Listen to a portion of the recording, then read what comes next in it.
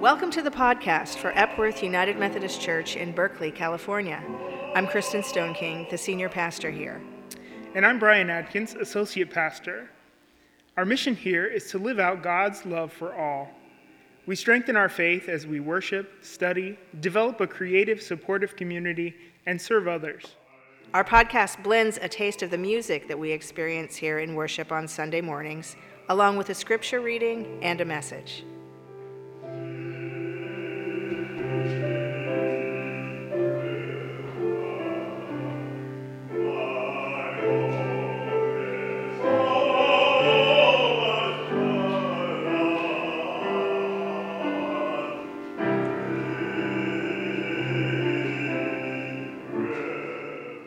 Today's scripture reading is going to be 1 Corinthians 3, 1 through 9, which is page 167 on your Pew Bible. And so, brothers and sisters, I could not speak to you as spiritual people, but rather as people of the flesh, as infants in Christ. I fed you with milk, not solid food, for you are not ready for solid food. Even now you are still not ready, for you are still of the flesh. For as long as there is jealousy and quarreling among you, are you not of the flesh, and behaving according to human inclinations? For when one says, I belong to Paul, and another, I belong to Apollos, are you not merely human? What then is Apollos? What is Paul? Servants through whom you came to believe, as the Lord assigned to each. I planted, Apollos watered, but God gave the growth. So neither the one who plants nor the one who waters is anything, but only God who gives the growth. The one who plants and the one who waters have a common purpose, and each will receive wages according to the labor of each. For we are God's servants working together. You are God's field, God's building. Holy wisdom, holy words.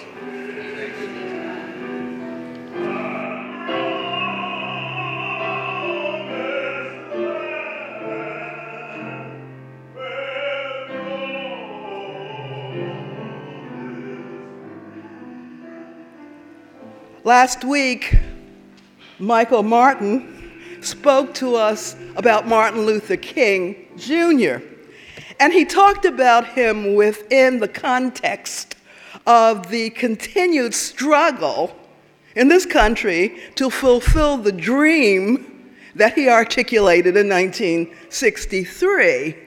He said a number of things.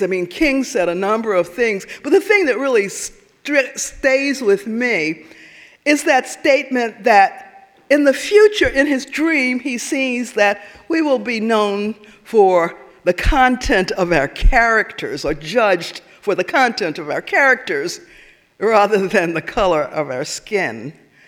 Although, looking out here, I can see that many of you were not born when King gave this speech. But you know his face, and you may know his words. In many ways, the world has changed since 1963, sometimes for the better, but often for the worse. Not only are we now dealing with Dr. King's deferred dream, we're also dealing with a world that some people say is looking like Nazi Germany. And we've done stuff to our physical environment such that we're not sure we can do anything about it. Now, here at Epworth, at this beloved community, and in many communities in this country and around the world, we're trying to do our small part to make the world better. The problems of our world seem to have no solutions, but I see us holding to the belief that each of us does our own little part in our own little sphere to live peace and love, that things can change. And so, even though MLK's dream has been deferred, I think we can still learn from some things that he did and said.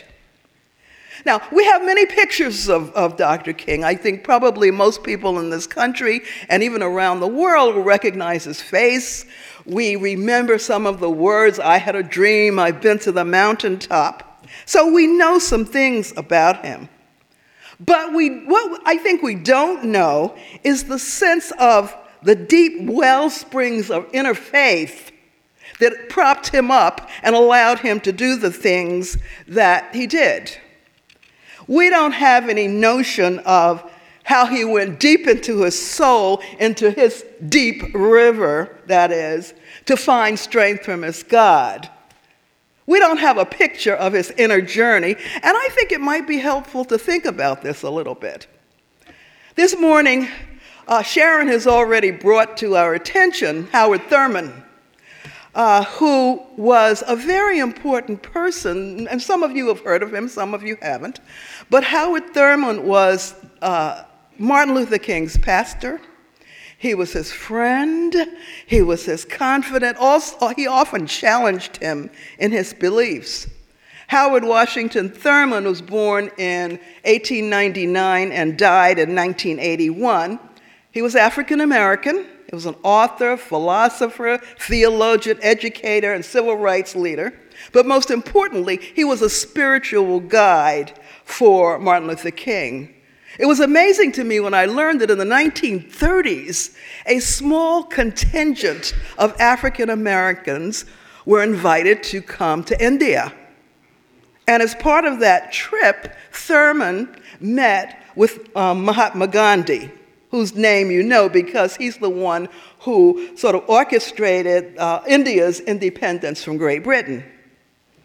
And it seems that this meeting between Howard Thurman and Mahatma Gandhi may have actually formed the basis for the civil rights movement in this country because of its effect on Martin Luther King.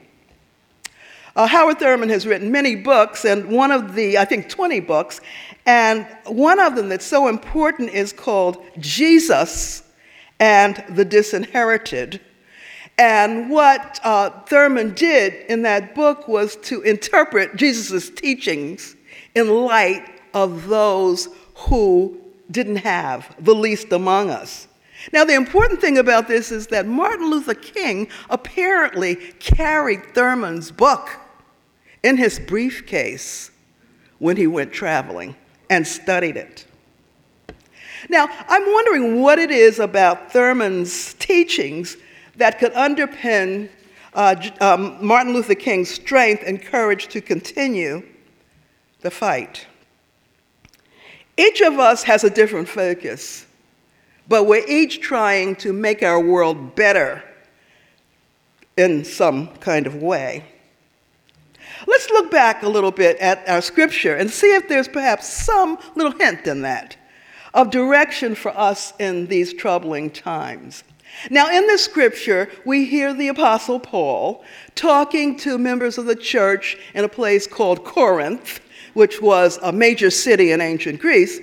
And in this scripture, they're having a lot of problems. He was responsible with others for settling the church, making the church happen. He'd been there lots of times, and now they're squabbling among themselves, and Paul is trying to help them out.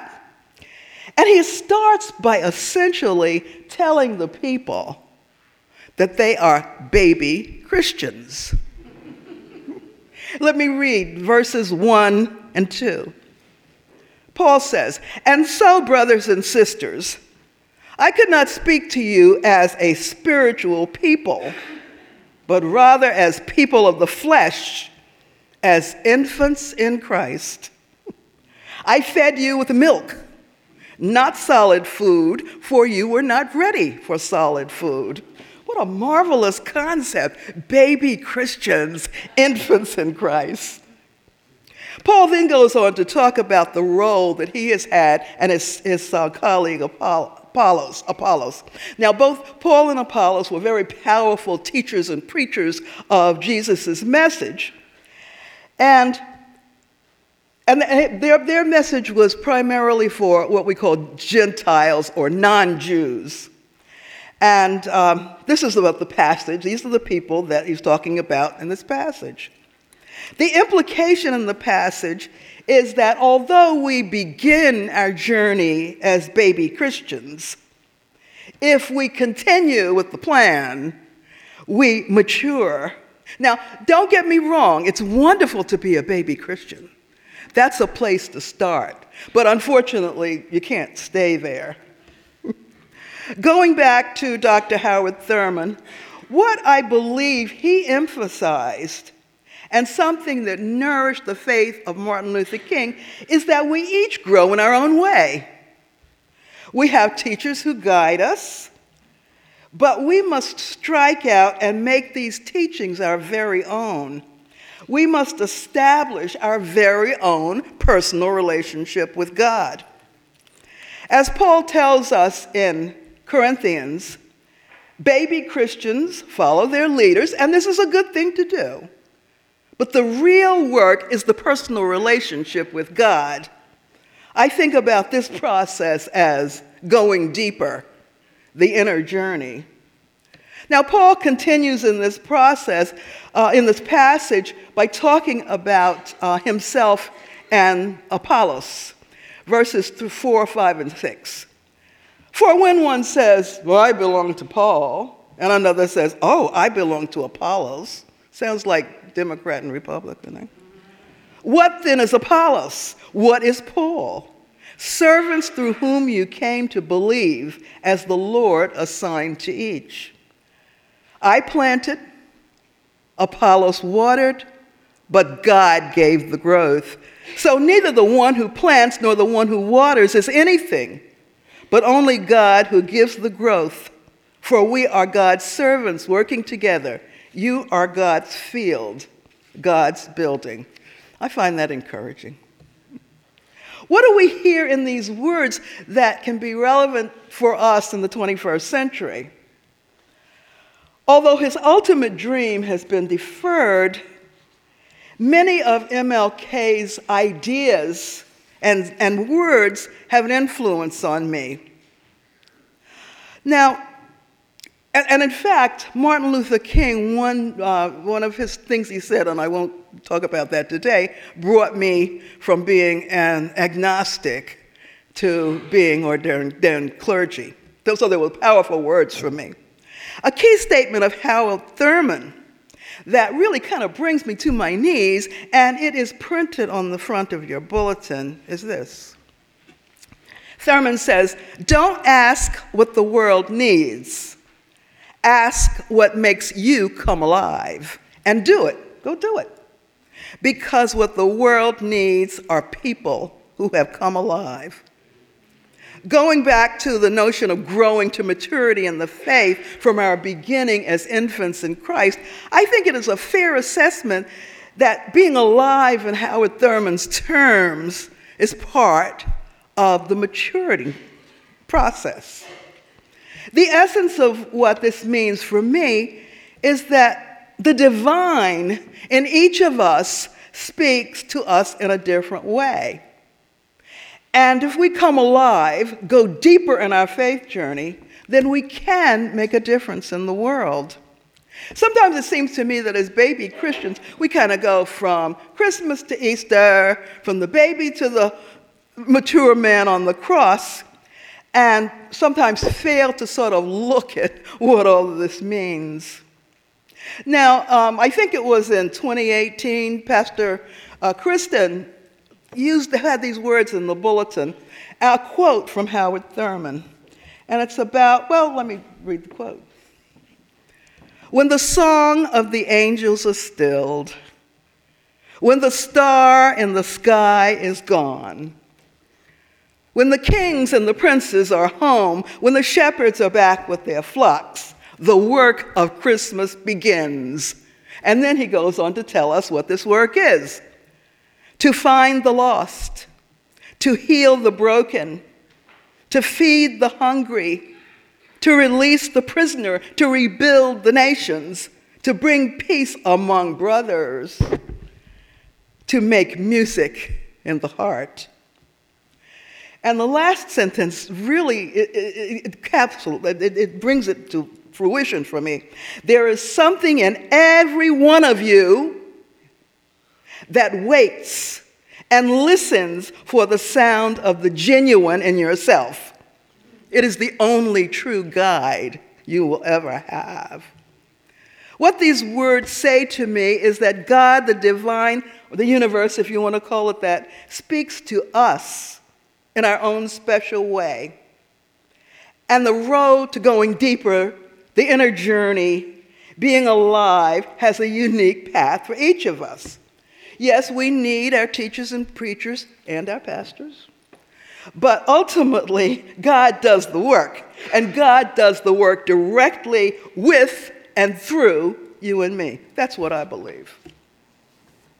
These are powerful words, suggesting that within each of us is a deep river, the point at which we connect personally with our God. And we do it in innumerable ways. For some, it's through music, making it and participating in it. For others, it's nurturing our children, all of whom belong to all of us. For others, it's accompanying a person seeking sanctuary and asylum. For still others, it's traveling to other lands and deepening our sense of the many ways in which God has created people and places. Then there are those bagging food at the food bank or cooking a monthly meal for homeless men. Some of us connect with God through Bible study, book groups, prayer groups. And for others still for others, it's through accompanying a sick partner or family member or friend through chemotherapy and radiation treatment. I believe God, the divine, speaks to us through our day-to-day occurrences, and I think you've already spoken about that. Yes. And we go deeper on the inner journey when we realize God working in our lives in so many different ways. Now, what is it I'm asking of you today, or suggesting that you do today? Am I suggesting that you want to go out and study Howard Thurman and go out and be an activist like Martin Luther King? Well, if your God tells you to do it, then you do it. But what I'm trying to get across to you with our examination of today's scripture is that we're all on a spiritual walk with God. We come together in this supported, beloved community, but our touchstone is always the divine that is deep within us. That as we grow from being baby Christians and live into the full maturity of children of God, we do so by going deeper into ourselves. Now, I've got to tell you, folks, our world is a hot mess. We human beings are in deep, deep trouble. And it's not just from external forces, it's the things that influence us internally. We're in really bad shape in this world. And that is bad news. That's the bad news. But then there is good news. And the good news is that we in this community are an Easter people. We are people who come to a place that's founded on this great miracle. Whether we believe it and accept it or not, that's another discussion. Okay? But that's what this church, the Christian church, is based on. Now, I know people will often talk to me about something that is almost impossible, and they say, "You don't believe that can happen, do you?" And I said, "Well, I believe in the resurrection, so anything is possible." As we go forth in our daily lives, I hope you can believe, as I do, that MLK's dream has been deferred, but it has not died. Our world is in pitiable shape. But if we keep on keeping on and doing our small part in spreading love in our community and beyond, and working for the disinherited, our world can change and improve. I've got to believe that, and I believe it because those promises of God that we stand on. What we have to do is to go deeper on our spiritual journey, our inner journey, trusting those everlasting arms. Amen.